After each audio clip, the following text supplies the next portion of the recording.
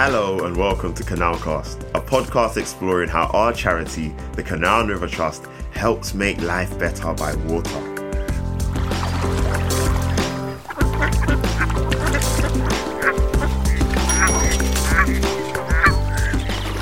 I'm Lewis Howell, Canal and River Trust Council member and chair of the Youth Engagement Advisory Group. In this series of podcasts, I'll be travelling around all 2,000 miles of our canal network. Along the way, I'll be talking to key experts at the Canal and River Trust to discover why this amazing charity needs support now more than ever to tackle some of the biggest challenges we face. From our health to our economy, from our city spaces to wildlife and climate change, we'll discover the critical role canals can play in shaping all of our futures, as well as understand just how vital and vulnerable they are. Canalcast gives you a chance to meet some of the people working so hard behind the scenes for a charity that makes these beautiful, relaxing spaces open to everyone, every day. Come with us as we discover why your local canal is so vital to us all.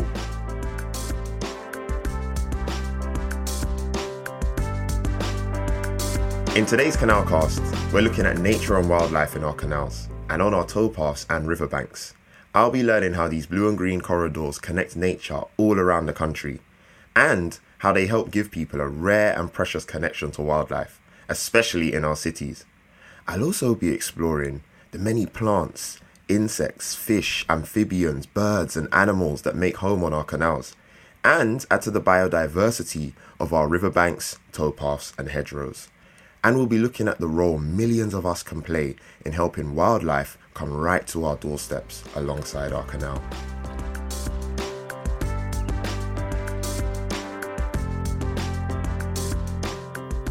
Let's begin by welcoming Peter Birch, who has worked at a senior level in the Canal and River Trust in numerous environmental roles for many years now.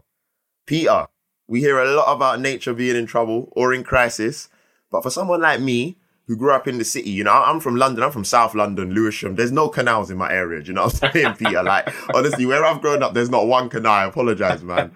So I didn't really spend time in nature like that. And you know what I mean? I didn't even know where my local canal was, if I'm being 100% honest. So for someone like me who might be listening, can you explain why nature is in trouble and what canals can do to help tackle it? Hi, Lewis. Yeah, sure. So nature really is part of the attraction for our waterways. And so we here at Canal and River Trust feel that we've got a role to play in helping wildlife, just as we all do. So London's actually quite a green city and you will have had some spaces there for you. But canals and rivers are a really important part of what nature can offer for people because they're so accessible. There's 8 million people living within 1 kilometre of one of our waterways. But as you said, Lewis, wildlife and nature really are under threat in this country and everywhere, in fact, and it's something that we all need to do something about. And the problem really is about how we manage our land and our spaces. And this has been going on for decades. This isn't a recent problem. It's something perhaps that we're all starting to wake up to more now. And what the records show is that all types of animals and wildlife and natural spaces are declining and shrinking. And so the solution to all of that is for us to reverse that trend. And that is something that here in the Canal and River Trust, we think our waterways will have a really strong role in. We need more space for wildlife. We need those spaces to be bigger and of better quality. And critically, we need to reconnect all of those spaces together so that wildlife has space to move. And that's where our canals, although we haven't got any near you there in South London, Lewis, that's where our canals are really important because we've got this 2,000 mile network of canals and rivers across the rest of England. And if I'm not wrong, it was the recent State of Nature report that said something like 41% of our species are in decline, which, you know, tells us a lot. That's a significant number, over 2/5. Do you know what I mean? And I think that's something that's so easy to overlook. If we were aware that 41% of our species were in decline, we'd start to then understand how that does impact so many of us and will impact generations to come. I just want to touch on something that you mentioned. So you said, you know, over 8 million people live about a stone's throw from the canal. We're talking about less than a kilometre, as you mentioned. So to what extent does then the Canal and River Trust actually go about ensuring that we can join nature up again? And why is that important? Well, so connection is particularly important, both for nature and for people. Because, as I said, the problem for nature, the trouble that nature is in over decades of decline is because it's been divided up and doesn't have space to move and grow. And the issue for people as well is that we're losing our connection with those green spaces too. So the fact that our waterways are so accessible, it's that proximity, that closeness to people and that accessibility that our canals and rivers are generally flat. Really good accessible paths. It's a really easy space to come and be close to wildlife. And as you said, Lewis, there's all kinds of wildlife there on the canals and rivers that you can get really close to. And if you just stand or sit and take the time there, then you will see things like herons and kingfishers and ducks and coots and dragonflies and so on, because they are all there. We just need to take the time to visit them and appreciate them, because there's an awful lot of studies being done over the last 10 years about how getting into green space, being close to nature, even if it is just a duck, just feeding the ducks down by the canal or going to look at the swans, that's connecting with nature, and it's something that we don't actually take enough time to do. But there's loads of studies that show that that's massively important, both for our physical health and our mental well-being. But it's absolutely critical for wildlife as well. So animals need a certain space to live in. And if we don't give them that space, then they're not going to flourish and they're not going to thrive.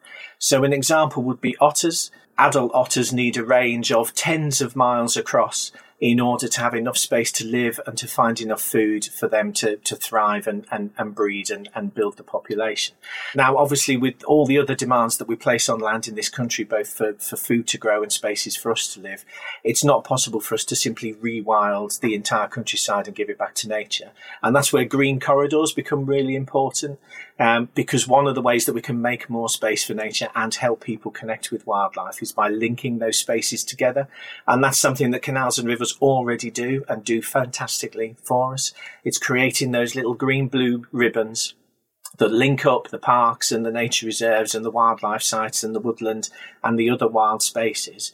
And that's a role that we here at the Canal and River Trust see our waterways doing really, really well at, because they weren't built for wildlife.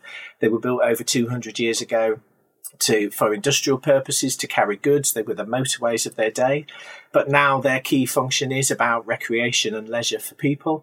And wildlife is a key part of that value. It's one of the reasons why people enjoy coming to the waterways. So it's really important that the Trust looks after that wildlife and that we all do our bit to improve wildlife on waterways and make them do a good job for nature. Now, that is so beautiful to hear. And I'm really glad that you did mention, the historic use of the canals and the fact that, they weren't necessarily designed for the purposes of nature and for the protection of wildlife. But it's fantastic to know that we can go about creating that use for them, and actually that the Trust is taking on that responsibility, because the Trust is one example of an organization that can play its part. And in the same way, that's why we're actually encouraging those listening to also play their part where possible. So that's fantastic to hear. I think one of the things that I'd love to hear more about as well, Peter, which, selfishly for my own education, but also for those listening, is the fact that, of course, your job and obviously colleagues of yours will focus on the kind of stuff that revolves around wildlife, but the Trust is also doing stuff relating to, engineering works, and even looking at how do we go about encouraging changes to, say, legislation and law and stuff like that. And that's because we have to serve many audiences, don't we? We've got anglers, we've got walkers, cyclists, boaters, stuff like that. So how does the work being done by your team as it relates to, wildlife, or the ecology teams, the engineering teams, how does all of that come together to ensure that everybody benefits? Well, as you said, Lewis, our waterways provide lots of benefits for lots of different people and lots of different uses. And we feel that here at the Canal and River Trust that no other charity has the types of sites that we do. And we're serving all those different uses and activities within our space. But nature and wildlife is one of those uses, if you like. It's one of the things that the waterways are now there for. It's not what they were built for, but they weren't really built for leisure and recreation either. So all those other activities that we're now putting them to are new modern uses for this historic infrastructure. And that's really great, as you said, because it's like sustainable development in action. It's a real model for how we should be repurposing things and making use of them in the modern age for for our purposes today rather than just scrapping them and building something brand new all the time. And so because of that, they're not fully natural. They're not wild spaces. They're artificial or very heavily modified. And so there's an awful lot of management that we have to do on here in the Trust on a day-to-day basis to keep those spaces open, safe and usable and delivering all those benefits that we've talked about. And we currently spend nearly £200 million a year on doing that. So it's a tremendous undertaking. It's an awful lot of money that is needed to deliver that.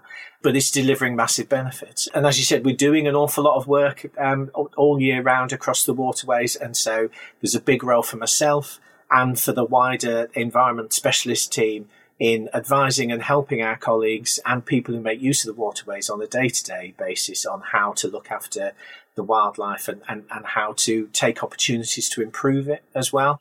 So, Peter, we have a nature crisis and the government says that it wants to do something to help with that.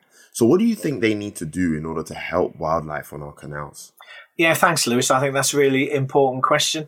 And I think you're right that we do all want nature to recover, and we would all like to see more being spent on those nature recovery activities. So I think we need to go back to the 4 things that we said at the start would actually help nature recover, and that's where the money has got to be targeted. So the first thing was about managing spaces for wildlife. And one of the reasons that doesn't happen so much at the moment is that often it's more expensive to manage a space for wildlife alongside all the other uses, and so people just simply don't do it. So I think there needs to be a way in which public money can be provided to all landowners and all land managers to manage spaces for wildlife.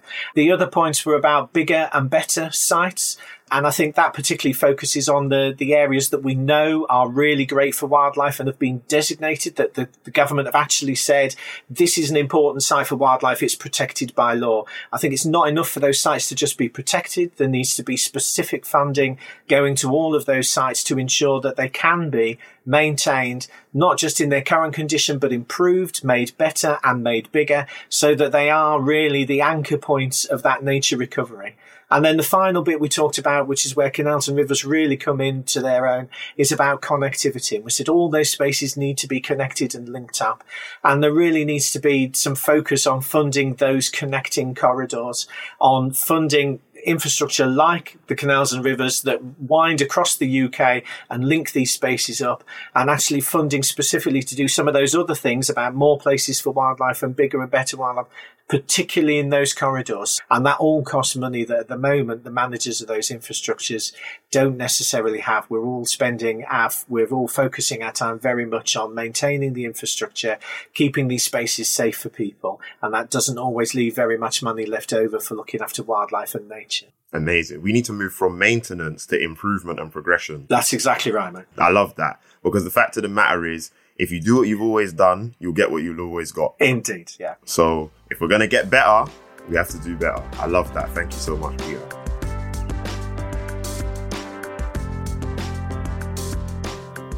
So that was Peter Birch there. But let's talk about the B word for a moment. You know, we hear a lot about biodiversity. But what exactly is that? And how do canals fight the nature crisis that we've been discussing? So to find out, I took the canal cast down to lush, green and rural Kennet and Avon Canal to speak to ecologist Laura. Hey Laura, how are you doing? Hi Lewis. Yeah, good, thank you. How are you? I'm fantastic. I'm glad to be here. You know, I'm definitely glad to be here. I'll be honest, I haven't had to travel this way, I was going to say for a long time, but ever. I don't think I've ever been down here. So this is good stuff. Do you know what I mean? There you go. So Laura, I'm no David Attenborough, but what kind of wildlife can you show me on this local canal? So Kennet and Avon Canal is really like this wide ribbon of green and blue corridor that helps to connect up the landscape at a wider scale. And that green-blue corridor means that animals can move along it really easily. On the Kennet and Avon Canal, we're really lucky to have the critically endangered water voles. We've got quite good populations of them. They live in the soft bank beside the canal. They like to dig out their burrows using their front teeth, so a bit like a JCB, like they dig these burrows out. They look a little bit like rats, so they are small and brown and furry, which I know some people find a little bit scary, but they're really cute. They've got these little ears that are tucked back, and water voles have a little snub nose, so they're really cute and round and rotund, just like Ratty from Wind in the Willows. That is fantastic. So talk to us a little bit more about, some of the other wildlife that we might find around, not even just in this canal, but just in various different canals across the network and the different habitats that are being made by different wildlife. Canals are a real haven for wildlife. We support all sorts of different species. The good water quality, lots of people think that canals are dirty ditches. That's not true at all. They've got great water quality.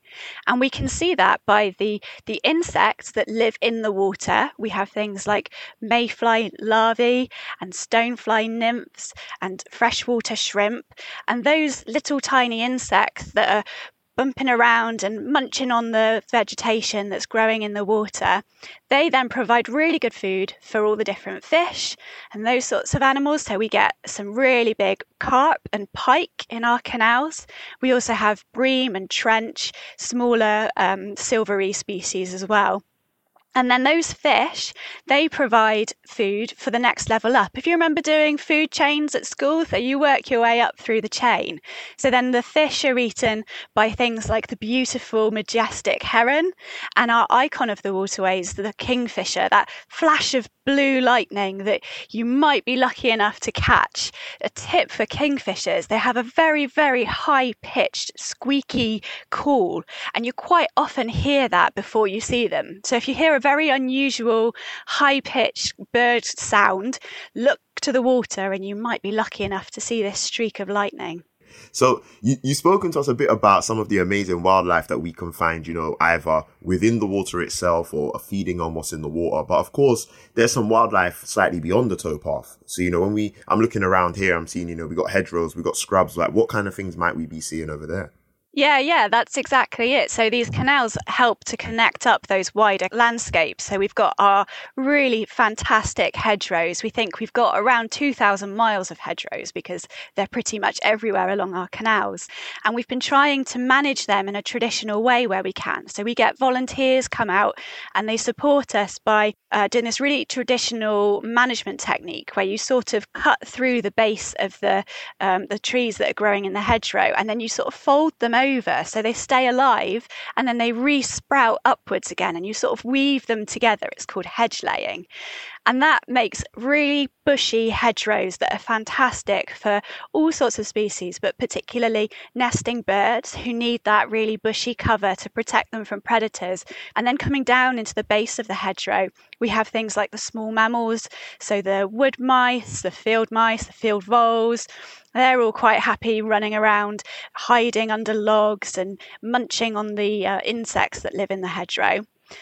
Hedgerows are a fantastic feature because they're really good at connecting up the landscape.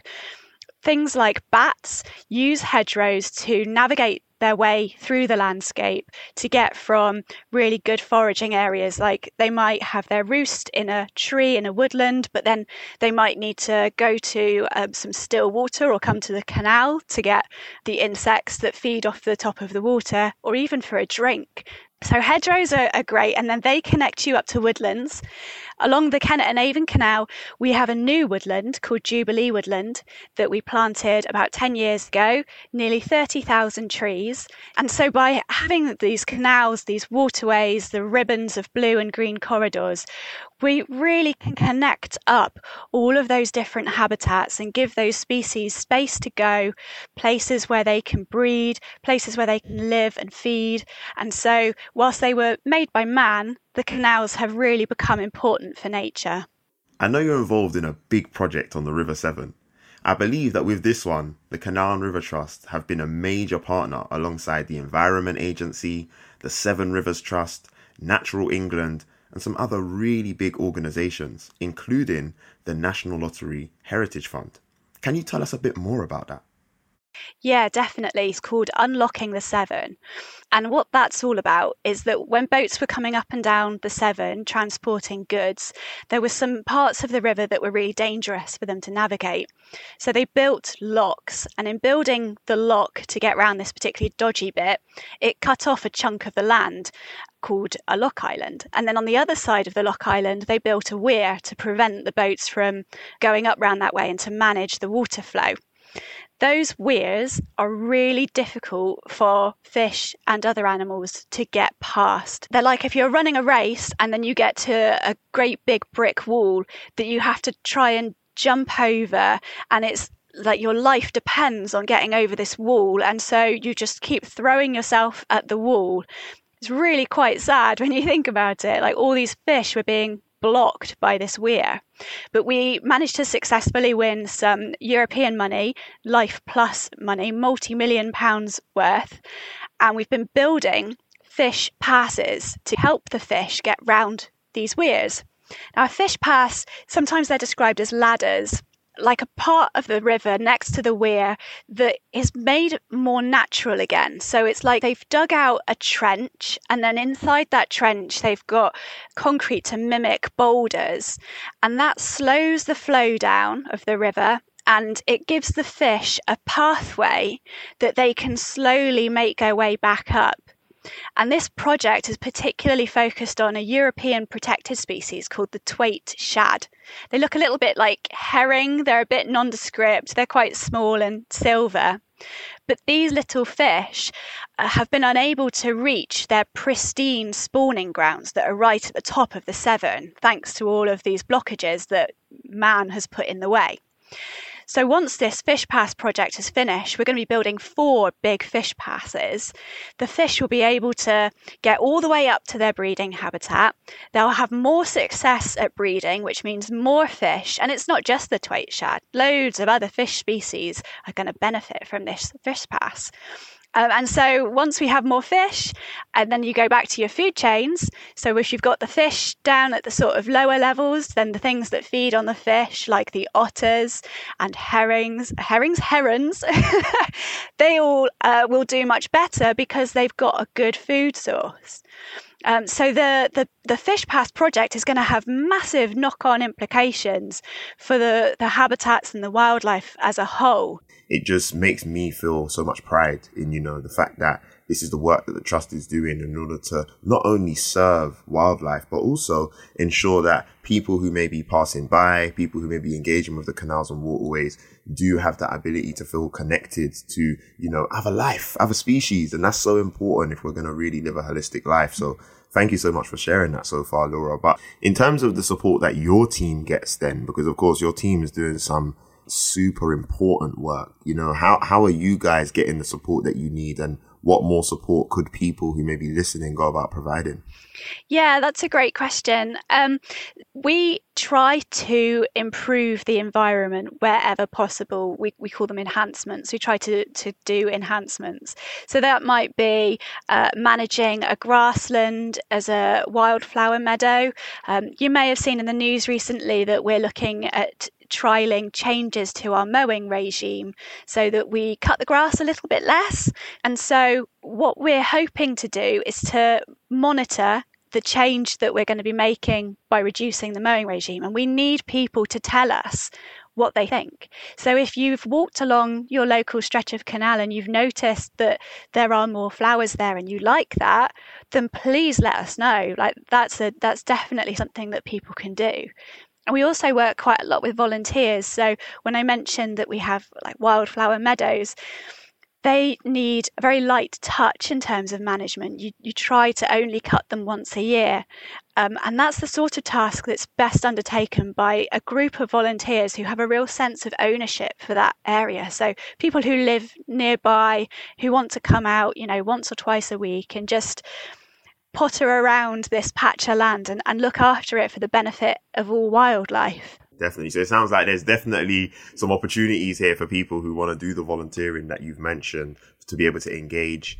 Yeah, definitely. We have volunteer groups on every canal, and they do all sorts of different tasks for us, from the sort of heritage and day-to-day maintenance of our important listed structures, like our listed locks and bridges, right the way through to helping us with these more environmental enhancements, these things like planting new woodlands or managing grasslands in a different way, or putting bird boxes up on the tree, or hedge laying.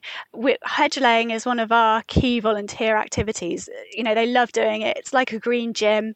You come out, you get fit, you get a sense of accomplishment looking at the hedge, how it was before you started and how incredible it looks when you're finished. There's loads of opportunities. Come and get involved. 100%. No, thank you so much for sharing that, Laura. I think this has been another one of those conversations where I'm leaving with so many things that I know for myself I've learned, and I'm sure others are saying the same. And I think the opportunity that exists for us to be able to be creative, but also to be quite resilient and focused as it relates to the way that we go about protecting wildlife and encouraging biodiversity. I think it's clear that the Canal and River Trust is not only playing our part, but I would argue even leading the way when it comes to this. So thank you so much for sharing, Laura. I appreciate your time.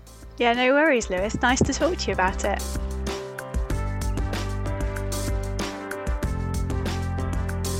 So it's so good to hear that nature is thriving in the greener parts of England from Laura. But is the picture quite so pretty in the city? Canalcast chugged into the heart of Birmingham to speak to senior ecologist Paul Wilkinson to see how he's helping bring more of the wild into the West Midlands. Paul, great to meet you and thank you for joining us, man. Great to meet you too, Lewis. So Paul, I hear you're doing great things to bring wildlife into the city through a project called Wild in Birmingham, I believe. Tell us a little bit more about that and where did the idea come from? Yeah, so the West Midlands is an incredibly exciting place for canals. It's in the heart of the country and it connects those beautiful rural areas right through our cities and towns. And I was inspired maybe 10 years ago or more by people talking about the issues and the problems that nature has, the barriers. And the urban areas are one of the barriers. The canals offer fantastic corridors through our landscapes, north to south, east to west, and there are potential barriers that are very urban. And so the Wild in Birmingham was created to investigate those barriers and to put nature right at the heart of the communities. One of the things that's most important about it is that it's right next to people and it's the biggest wins as well. So doing small interventions brings nature right into urban areas, and Wild in Birmingham is about bringing the best of the countryside right into the city centre. And often you try and separate the two, rural and urban, and we wanted to we want to stop people jumping in cars, driving out to the countryside, going to very special sites and rural locations. Why can't they appreciate it on the doorstep? I'm loving the reasons as to why this was done, but talk to us about the process, Paul. Do you know what I mean? Tell us a little bit about, how did this start? Like, what did you specifically have to do from a practical standpoint? Because, to transform a space like this couldn't have been easy. It takes a lot of innovation. The one thing that we're gifted with is innovative people in urban areas. So we formed a group and we looked at what people wanted. And beyond that, if people said you can't do that, that was a real challenge for us. So, we're trying pomegranates and we're trying tropical fruits because the urban environment's a little bit warmer. And we absolutely want people to stop and say, what on earth is that doing here? It's that shock element because Birmingham is visited by millions of people. There's millions of people within easy access to it. And a lot of those people aren't going to see nature. They're going to shop and to work and to commute and to live. And I wanted to stop people and shock them because we're a wellbeing charity and we've got to remember that a lot of the wellbeing is actually using our brains, asking questions, learning, as well as we've got to clean our air. So bringing vegetation to the city is a great thing for helping against pollution, as well as the most rewarding things are the communities that work there, or live there, using that space for their well-being, especially what we've just been through the last year. I've had comments coming back saying how, it's got them through pretty tough days coming down and looking at the nature.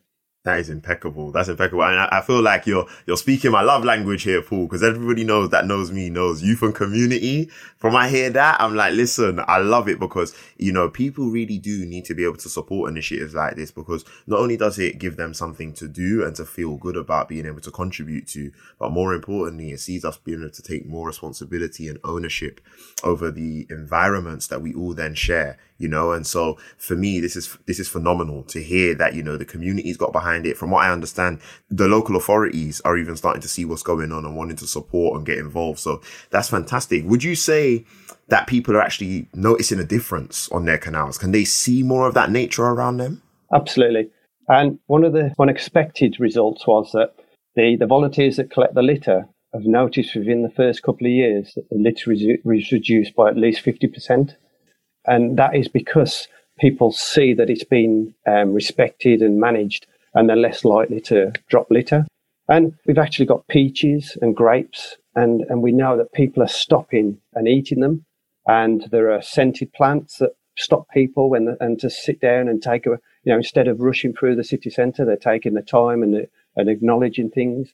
We've had comments about the number of bees that and these are, sometimes you take these things for granted, but when you're not surrounded by nature, you realise how important these things really are and integral to our well-being. That's so cool, honestly. And one of the things that I was very excited to speak to you about, Paul, was that when I spoke to Peter, he mentioned some stuff around otters and some different wildlife as well. And I just want you to talk to me a little bit more about the fact that we've got otters in the heart of Birmingham. Like, talk to me about this, Paul, please. This excites me. Okay, yeah. So one of our largest predators, an absolute indicator of environmental health. There are so many things that need to be in place for an otter to survive and thrive. We've been working with volunteers for 5 years now, and we have about 70 plus volunteers every February checking every bit of our canal network across the Midlands. And we know that from that, we've been watching otters on the outskirts of the city centre gradually moving in, to the point that 2 years ago, we've got them right through the city centre now. And that is incredible because of the requirements of clean water. They need a lot of diverse food. They need places to hide and shelter. And so it just tells you that we've got actually the environmental quality is improving. Considering the centre of Birmingham, when you talk to local residents, in the 80s, there was no life in that canal. So the transformation has been incredible. Paul, I'm loving what Wild in Birmingham is all about. Specifically, though, how do you get nature to spread from the edge of the city right into the centre? So you have to look at the distances. So we know that there's a bat in Birmingham that will travel from Eastern Europe all the way across using the canals. So some species can migrate, no problem at all, over long distances. Others are very, very restricted. Lots of different types of bumblebees. Water voles are very vulnerable. So there are, incredibly declining species on our waterways. And they're fragmented and disconnected. So one of the things that we do for water voles that improves water quality, and one of the reasons that the otter is able to move back into the cities, is we're recreating canal banks on very hard locations. So where you've got bricks and metal, we can actually put this coir rolls, which is a byproduct of the coconut industry, and it's actually carbon neutral because it's taken from trees that are absorbing carbon all their life. So it's a carbon neutral product. We use it as a growing medium, so it's absolutely fantastic for lining against hard bricks and planting up with all sorts of diverse plants. And we're creating, it looks like a totally natural canal bank or river bank, and it's full of wildlife. And what that does is all the fish start to breed, all the invertebrates, the damselflies and dragonflies, the water voles have got security as they reach it. So every so often we create these little areas. Honestly, this is impeccable. So now I want to know a bit more about this orchard, though, because I'm told that it runs from Worcester to Wolverhampton, if I'm not wrong. So tell us a bit more about this phenomenal orchard. Okay, so it all started in the Wild in Birmingham. We obviously introduced orchard trees into Wild in Birmingham because that's what we wanted to bring from, it's a lovely thing in the countryside. There's places like Worcestershire that are renowned for their orchards. But again, a habitat in much decline. There is a lot of big decline in orchards. So we wanted to bring that Wild in Birmingham element, and we thought, well, why should we just have a pocket right in the middle of the city centre? We can take this to Wolverhampton. We can take it to Worcestershire. We've got a canal corridor that is unhindered. So we've got this potential orchard over 50 miles at least, and it will take a long time. It's a big effort. There's lots of communities that are coming on, and each community will have a say of how their orchard looks and what grows in it. We're going to definitely be using the traditional varieties that are very rare in themselves. Right alongside that, we're putting in absolutely modern varieties because, we want these modern varieties that produce a lot of very tasty apples straight off the tree. Some of the old varieties are for cooking and for preserves. In the past, they wouldn't have been as interested in eating the fruit straight from the bush. It would have been a food source that gets you through the winter. So they'd have looked at a much different type of fruit. So, and the actual, looking at the apples, it seems such a traditional English thing to do, is to have an apple tree and an orchard. But the actual origin of the apple comes from Kazakhstan, and it was transported along the Silk Roads thousands of years ago. And it was propagated from these apples that naturally occur in Kazakhstan. And so I absolutely adore the thought of actually all the visitors to Birmingham, all the people that have moved into the area from all over the world. Actually, they can look at what we're doing in the orchard and say, actually, I can see that this is there's a part of this, that the orchard isn't a traditional English orchard, it's a world orchard. So, Paul, does the nature that you're creating reflect the history of Birmingham in any way as well? Yep, the canals link the past to the future, and I wanted very much the projects that we do to reflect that as well. So it's not about turning our back on what might have been there in the past and trying to do something new or reinventing the wheel. We look at how the canal system would have been used in the past, and it would have been transporting all sorts of goods. And there's names in the area like the Typhoon Basin, which reflect tea transportation, and the banana warehouse down in Digbeth, where bananas would have been transported on the canals. So actually, one of the things that climate change has given us now is that actually we can grow the hardy variety of tea. We can grow a hardy variety of banana, and it's an amazing structural plant. And it's one of those impact plants that people are going to stop and say, isn't that incredible? You don't need to travel a long way to Kew Gardens or something to see an impressive tropical plant anymore. So, Paul, that's brilliant to hear. And, from what I understand, work like this, which, of course, you guys have led the way and set the example within Birmingham and the West Midlands, is now starting to spread across the country. So, from what I understand, there are colleagues in, London, Manchester, Nottingham, Reading, who are also looking at how can they start to, do something similar. So that's absolutely fantastic. So thank you so much for sharing that, Paul. Any last words from you? Anything that you think, you'd love for people to just be aware of, or something that you want to leave them with? The canals are so close to the hearts of the communities. They're often really lacking in open space and good quality nature. Get down and explore your local canal. Let us know what you find, and more importantly, let us know what needs improving. Thank you so much for that, Paul. I appreciate you allowing us to bring the Canal Cast down here today, and thank you very much for sharing all of these wonderful successes with us. Thank you. Great to meet you. Well, thank you to Paul, Laura and Peter for that amazing introduction to our series. And over the coming episodes of Canalcast, we'll be hearing from more changemakers from across the Canal and River Trust. Tune in again next time as we look at the national health crisis facing our nation and how, especially during the pandemic, canals provided a vital escape for people, helping improve the nation's physical and mental health. Thanks for listening. And don't forget to follow, because we will be back soon. In the meantime, why not spend a little more time by water?